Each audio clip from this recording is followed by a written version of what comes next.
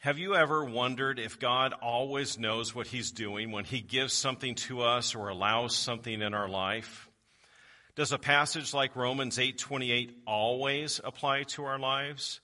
That verse says, "And we know that God causes all things to work together for good to those who love God and to those who are called according to his purpose."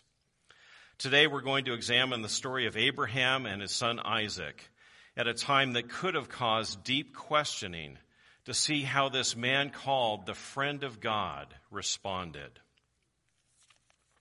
Now, next week is Father's Day, and I want you to consider this as somewhat like a countdown to Christmas.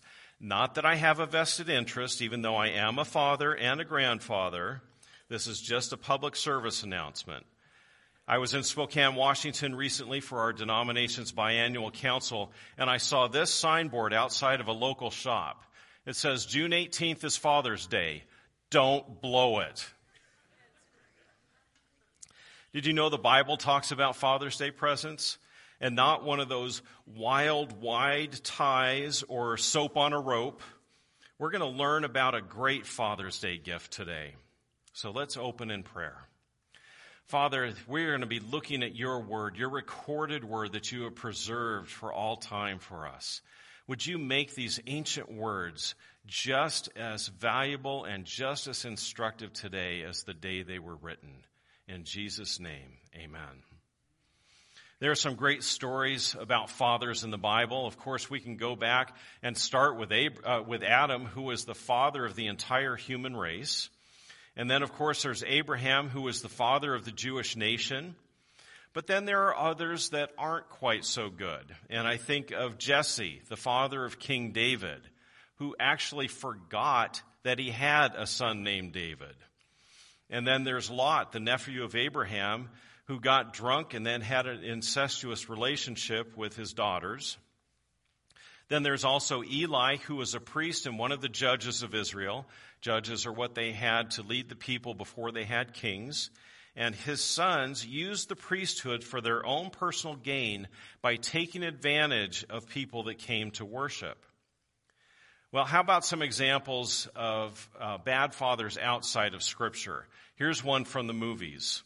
Can you imagine having Darth Vader for a father? I mean, talk about an absentee father, right? And then he finally shows up, and what does he do? He cuts off his son's hand with a lightsaber. Or maybe a better example might be one from real history. Joseph Stalin, the cold-blooded dictator of the USSR. He was one of the most evil dictators in living memory, and not surprisingly, he wasn't a very good father either. When his son Yakov tried to commit suicide by shooting himself, and he wasn't successful, Stalin said this about his son: "He can't even shoot straight." Then when Yakov was fighting for the Soviet army, he was taken prisoner by Nazi Germany in 1941. And so his dad, Joseph Stalin, in order to punish his son, had his son's wife put in prison. And later, he refused to do a prisoner swap with Germany to get his son safe return, saying, "I will not trade a marshal for a lieutenant." 2 years later, Yakov died in a German concentration camp, and there are people that said that he committed suicide by throwing himself onto an electric fence. Now, what about my own heritage? Well, I think I had the best dad ever. He loved my mom, giving me a life lesson on how to be a man. He loved God and served him all of his life. And he loved me and my sister. Matter of fact, I've said many times, my dad was my hero. Well, today's sermon is about the best Father's Day present ever. Let me give you a summary narrative of Abram, later known as Abraham. As you heard me say earlier, he was the father of the Hebrew people. And we know that God promised that his descendants would be God's chosen people, that they would be more numerous than the sands of the sea, that through his line, ultimately, it would lead to the birth of the Messiah, the Savior of the world, sent by God to earth. And all of this was promised to Abraham and Sarah when they had no children and were far too old to have any children. And the promise was not fulfilled until Abraham was 100 years old and his wife was 90 years old. Now, let me just pause for a minute and ask by show of hands, how many of you are 90? Let's go back. How many of you are 80 years old or older? Raise your hand. If you're sitting next to somebody, you might have to help them hold their hand up. I'm just kidding. All right. So how many of you that are in that category would like to be starting a family right now? Morning sickness, childbirth, 2 a.m. feedings, colic. Any of you up for that? I didn't think so. Well, let's get to our passage. We are in Genesis chapter 22. I encourage you to open your Bibles there. If you've got it on your electronic device, feel free to look at that as well. And then there is the Bible in front of you. Genesis is the very first book in the Bible, so that's easy to find. And we're in chapter 22, beginning at verse 1. After these things, God tested Abraham and said to him, "Abraham." And Abraham said, "Here I am." God said, "Take your son, your only son Isaac, whom you love, and go to the land of Moriah and offer him there as a burnt offering on one of the mountains on which I shall tell you." What? God wants Abraham to do what? Well, it's right here in the Bible. God told Abraham to make his son a burnt offering. Now, that just doesn't make any sense to us, does it? So we better get back to the Bible and find out what he says. Picking it up at verse 3. So Abraham rose early in the morning, saddled his donkey, and took 2 of his young men with him and his son Isaac. And Abraham cut the wood for the burnt offering and arose and went to the place of which God had told him.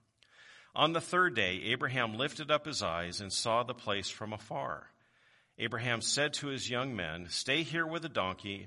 I and the boy will go over there and worship and come again to you." Now, I have to pause again. Before we get to the part where Abraham says, "We will come again to you," Abraham said, "We are going over there to worship." God tells Abraham to sacrifice his son, and Abraham understands that this is going to be an act of worship. He's not angry with God. He's not questioning God. He's not begging God to give him a way out of this. When God allows something difficult to happen in your life or in my life, what's our response? Do we get angry and ask God why he would allow something like this to happen? Do we question God's goodness or his motives? Do we ask or beg or even demand God to give us a way out? Let's make this personal. You lost your job. Your spouse wants out of the marriage.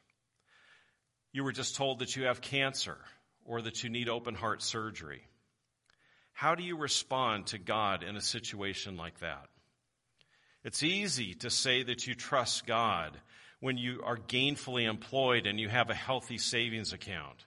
It's easy to trust God when your spouse treats you with love and respect. It's easy to say you trust God when your biggest health concern is the 10 pounds or more that you need to lose before summer starts. But we do have to get back to that other part. The part where Abraham said with confidence that he and his son would return. Abraham didn't know how that would happen, but he firmly believed that it would happen. Maybe he thought that God would raise Isaac back to life, although as far as we know, that had never happened before at that time. Maybe Abraham thought that God just wanted to see if he was willing to obey. We don't know what was going through Abraham's mind, but we do see him acting in obedience with complete trust in his God. Now let's pick it up again in verse 6. And Abraham took the wood of the burnt offering and laid it on Isaac his son. And he took in his hand the fire and the knife. And so they went, both of them together. And Isaac said to his father, "Abraham, my father." And Abraham said, "Here I am, my son." Isaac said, "Behold the fire and the wood, but where is the lamb for a burnt offering?" Isaac's no dummy. He sees everything for the sacrifice except the sacrifice. Back to verse 8. Abraham said, God will provide for himself the lamb for a burnt offering for my son. So both of them went together. This would be a good time to tell you that Isaac is not a baby, right? I mean, he's speaking intelligently with his father. And neither is he a little toddler or a little boy, because Abraham had put all of that wood for the sacrifice on his shoulders and back and had him carry it up the mountain. This tells me that he was at least a teenager and maybe more likely that he's a young man. So he could have resisted if he wanted to. Verse 9. When they came to the place of which God had told him, Abraham built the altar there and laid the wood in order and bound Isaac his son and laid him on the altar on top of the wood. Then Abraham reached out his hand and took the knife to slaughter his son. Now, when Isaac starts putting this puzzle together, he's old enough, he's strong enough that he could have resisted.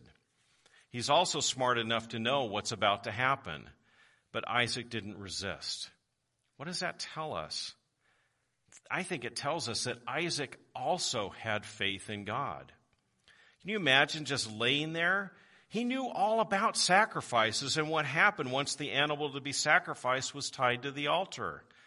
He saw his father raise the knife above him with every intention of plunging it down, because that is what God had told his father to do, and that's how it had happened every other time Isaac had watched his father, Abraham, sacrifice something on the altar. Back to Genesis 22 and verse 11. But the angel of the Lord called to him from heaven and said, Abraham, Abraham. And Abraham said, Here I am.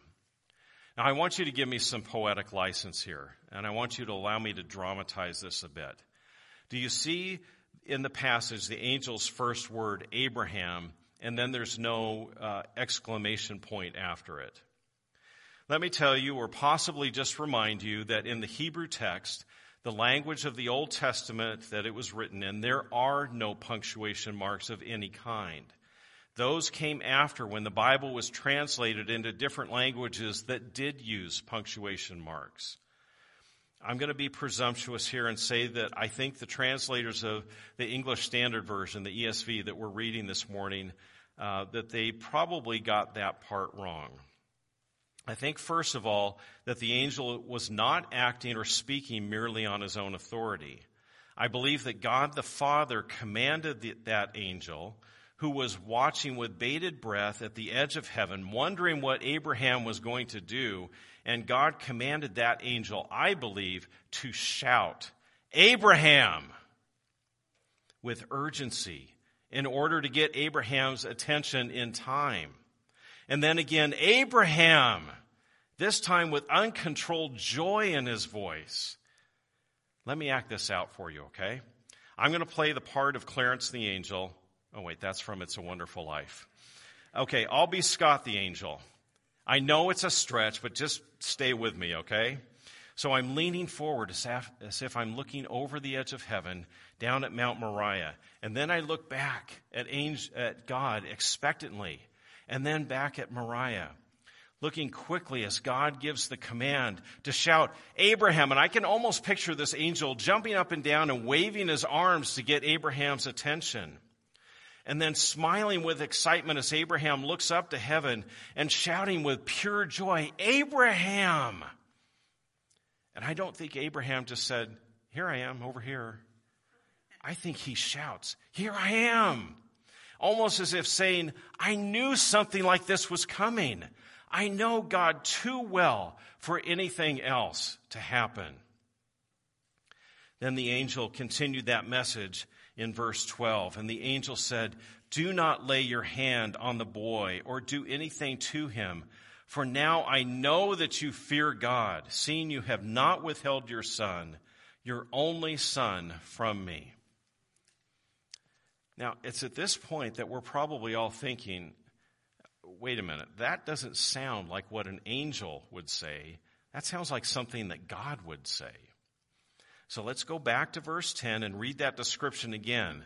It doesn't just say an angel. It says the angel of the Lord. The precise identity of the angel of the Lord is not given here.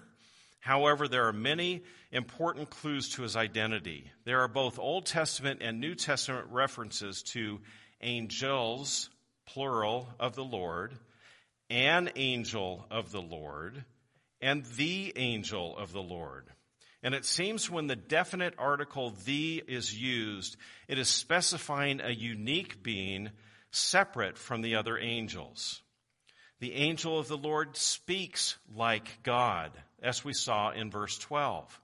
He identifies himself with God, and he exercises the responsibilities of God. This is one of those passages. But there are others. They're up on the screen there behind me.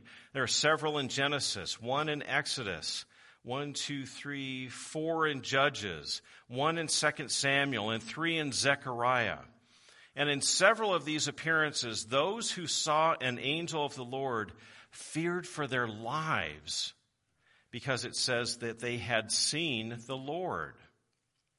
Therefore, it's clear that in at least some instances, the angel of the Lord is what we would call, and here's your big word for the day, theophany. A theophany is an appearance of God in physical form. Sometimes it's in the form of an angel, but Abraham had seen a theophany earlier in his life, and it appeared to be a man. So with that in mind, let's go back to verse 12 and read that again. The angel of the Lord said, "Do not lay your hand on the boy or do anything to him, for now I know that you fear God, seeing you have not withheld your son, your only son, from me." And Abraham lifted up his eyes and looked, and behold, behind him was a ram caught in a thicket by his horns. And Abraham went and took the ram and offered it up as a burnt offering instead of his son. So Abraham called the name of the place, "The Lord will provide," as it is said to this day, "On the mount of the Lord it shall be provided."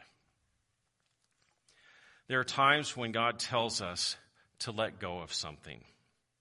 When he does that, it's usually because that thing has become so important to us, it's almost as if that thing has its clutches on us rather than the other way around. Mine is one of the first words a child ever learns. Someone takes something that I want and I yell, "Mine." It's a human nature that we try to hold on to things and possess them. This reminded me of a quote from a dear saint from many years ago, Corrie ten Boom, who was just a simple woman, a Dutch woman who was used by God to save many Jewish people from the concentration camps in Nazi Germany. And she said, "I have learned to hold all things loosely, so God will not have to pry them out of my hands." Pastor Chuck Swindoll says that these things, these treasures, fall into 4 categories. The first would be our possessions. Maybe it's a home or a boat or a car. They could be expensive, but they don't have to be. An example of an inexpensive possession could be an heirloom or a keepsake. The second category would be our vocation, career or job, but it could even be a calling. It doesn't take long for panic to set in when a job becomes threatened. And this goes beyond providing for our needs because many people, our job becomes our identity. We introduce ourselves and you ask me what I do, and instead of telling you the things that I do, I tell you this is who I am. I am a pastor. I don't explain my pastoral duties to you. I say I am a pastor. To have your calling or your vocation compromised is to lose one of those reasons for living. The third category is our dreams. When we are young, our dreams keep us going through difficult times. We can struggle through setbacks and disappointments because we expect better days to follow. We can endure seasons of deprivation and sacrifice in pursuit of a goal. Think of an Olympic athlete and all the things that they give up. They give up junk food. They give up staying out late and going to parties. They exercise to the point of exhaustion. And all of that is done with the goal in mind of standing on the podium and having a medal placed around their neck. The fourth category of treasure is our relationships. We can treat people as a treasure, a parent that we depend upon, a child we worry constantly about, a love that we fear losing, or a friend that means the world to us. Let me give you an illustration of this. On April 4th, 2010, I received a phone call that my father, who I told you earlier was my hero, had died that morning, Easter morning at sunrise. It was almost unbearable for me to hear those words. I had loved my dad for 46 years, first as a parent and a guardian, and then after I was a man myself. Although he was still my parent, he became my mentor and my advisor and my friend. My first thoughts upon hearing of his death was that he had died too young, that I was too young to not have a father anymore. I wanted him to live forever, or at least for another 20 years.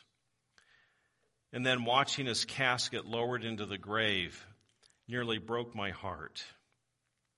And I still get emotional thinking about it. I treasured my relationship with my dad. So when it comes to finding a treasure in a relationship, I speak from experience. Genesis 22 reveals a man, Abraham, with a treasure so valuable and so cherished that it threatened to compromise his relationship with God. Abraham didn't treasure money or possessions. He didn't treasure his calling. He didn't treasure his dreams. But his long-awaited son Isaac was his treasure, and he would have sacrificed anything for that young man. There's no doubt about it. Abraham adored his son. Let's talk about this as being Abraham's final exam. As a father, I can easily imagine the anguished questions that Abraham must have had. Why do I have to give up my son? How is Isaac going to produce descendants if he's not even alive? How can God require human sacrifice, which is so similar to what the pagans around me in Canaan practice? But we don't see any indication of hesitation on the part of Abraham. There's no resistance, no argument, no bargaining or pleading or delay, not even any reluctance. Actually, the Bible says that Abraham got up early the very next morning to begin obeying God. What must he have been thinking? As this story unfolds, don't lose touch with the humanity of this drama. Put yourself in Abraham's sandals. Feel the warmth of your son walking by your side. Smell the firewood as you walk up that mountain trail. Feel the knife bumping against your hip with every step that you take. See the summit where you will plunge that razor-sharp knife into the chest of your son. And now I want you to pause right here and examine the emotions that you're feeling. Do you have anything you want to ask God at this moment? We have the advantage of reading this story 4,000 years after it happened, accurately recorded for us by the pen of Moses. But Abraham didn't know the end of the story at that time. He didn't know what was going to happen next. But as we read in verse 8, Abraham was a man of great faith, which was proved when he said, God will provide for himself the lamb for a burnt offering. A paraphrase of that statement might read, God will see to it. Just you wait and see. Abraham's statement did more than reassure his son Isaac. It reflected Abraham's utter confidence that God would do what was right. Because when it comes time to make the offering, it would have been very easy for a young man who was young enough and strong enough to carry a load of wood up on a mountain to resist the efforts of a man who may have been 120 years old by this time. Actually, it wasn't even that Isaac didn't resist his father. He must have actually helped Abraham get him onto the altar because Abraham was far too old to lift a strong young man like Isaac onto the altar by himself. When Abraham raised his knife-wielding hand in obedience, he passed that ultimate test. God had allowed all of this to play out to the very last moment to demonstrate the completeness of Abraham's faith. It demonstrated Abraham's faith not only to the world at that time, but also to us, who have lived thousands of years removed from that event. But it also proved the completeness of Abraham's faith to Abraham himself. Just as Abraham had told his son, God saw to the sacrifice for himself. Let's pick it up in verse 13. And Abraham lifted up his eyes and looked, and behold, behind him was a ram caught in a thicket by his thorns. And Abraham went and took the ram and offered it up as a burnt offering instead of his son. So Abraham called the name of that place, "The Lord will provide." A very literal translation of that name would be, "The Lord will see to it." I want us to take a look at how one of the writers of the New Testament interprets this true story. So let's look at Hebrews chapter 11, which is on the screen behind me. It's affectionately known, this chapter is, as God's Hall of Faith. And we'll pick it up in verse 17.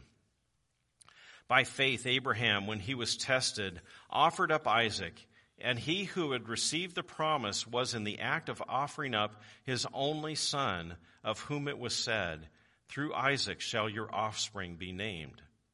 He considered that God was able even to raise him back from the dead, from which, figuratively speaking, he did receive him back. You see, Abraham, even though he was not aware of it, was prophesying to an event that was 2,000 years into the future. God would indeed see to a lamb, capital L, lamb, for himself. God's own Son, the Lamb of God, would become the atoning sacrifice to free us from the death we deserve as a consequence for our sin and our sin nature.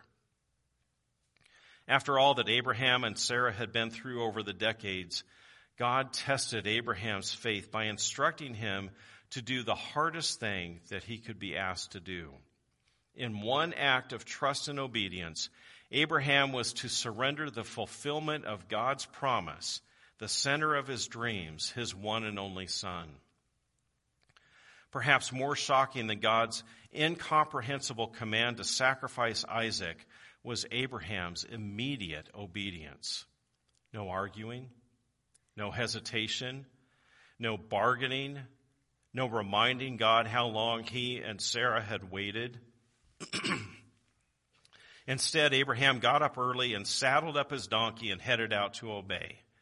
Now, this kind of faith freed Abraham to fully obey a command he didn't entirely understand. How could Abraham reconcile the command to offer Isaac as a burnt offering with his confidence that he and Isaac would both come down from the mountain? I mean, it's right there in Hebrews 11:19. Abraham considered that God was able to even to raise him from the dead. Now, let's be perfectly honest here. To an outsider, Abraham's actions would have looked like the deranged deeds of a maniac, not the faithful obedience of a man of God. And wicked people today commit horrible acts and then falsely claim that God directed them to do it.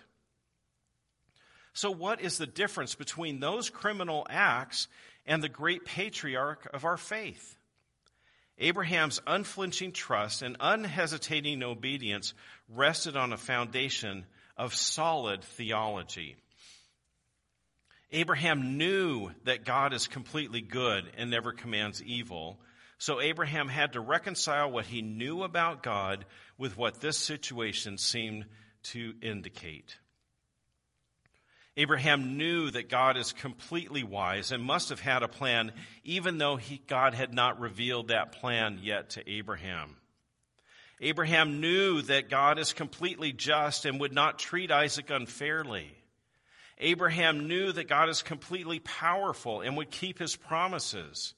even when it was beyond Abraham's ability to see how that could happen.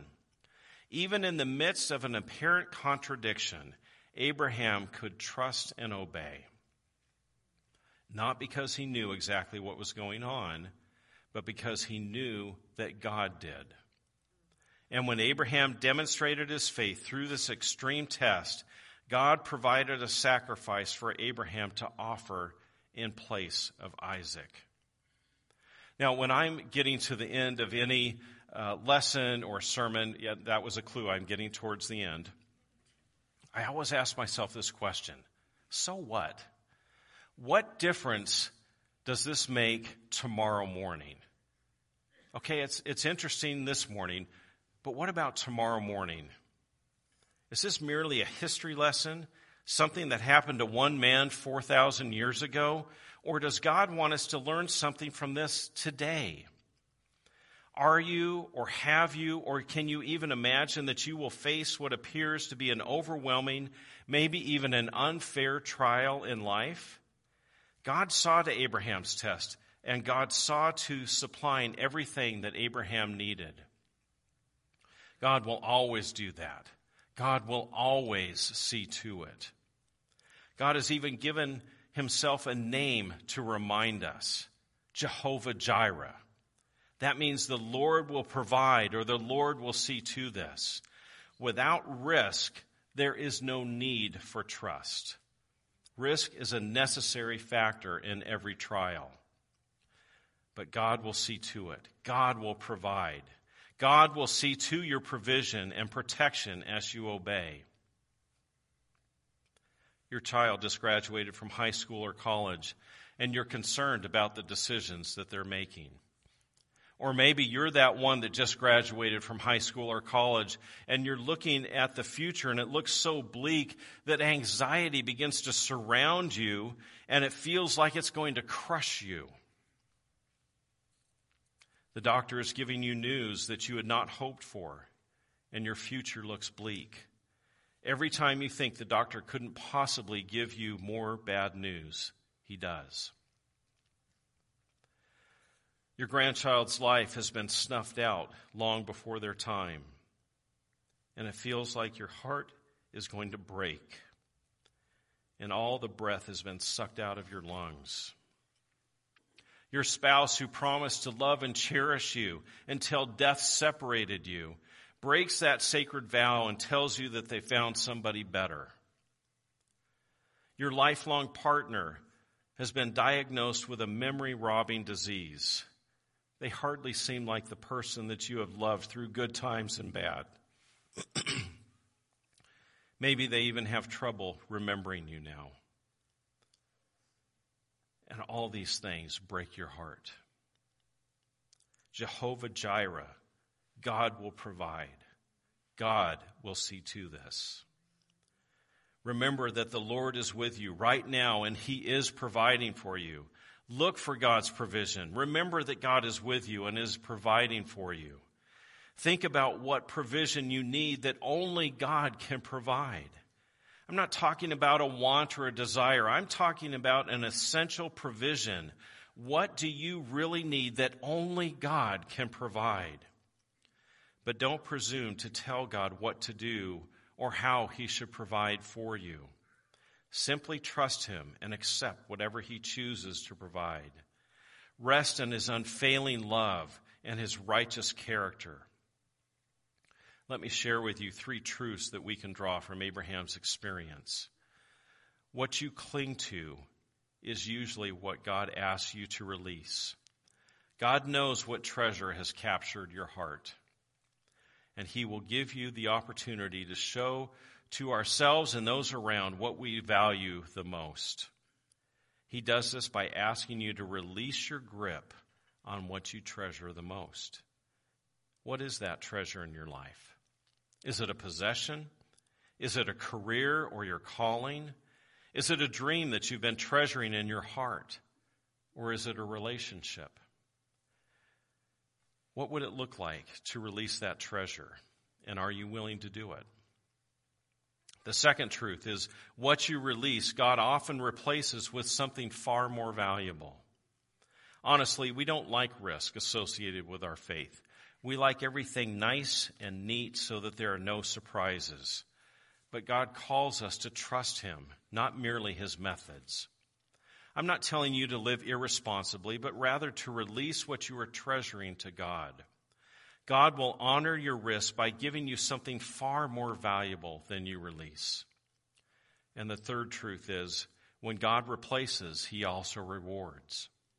After Abraham showed his obedience and his complete trust in God, God spoke to Abraham again.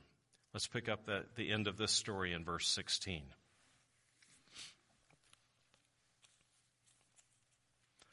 And God said, "By myself I have sworn, declares the Lord, because you have done this and have not withheld your son, your only son, I will surely bless you, and I will surely multiply your offspring as the stars of heaven and as the sand that is on the seashore. And your offspring shall possess the gate of his enemies, and in your offspring shall all the nations of the earth be blessed, because you have obeyed me." God expects a lot from those who claim to trust in him. The risk of faith has to be daunting, otherwise it really isn't faith. But God isn't merely fair. He delights to surprise us by exceeding our expectations. He rewards risky faith with blessings far beyond our ability to guess. And isn't it true? Abraham's descendants truly are innumerable. And to this day, God preserves his chosen people, Israel, with great plans for his future.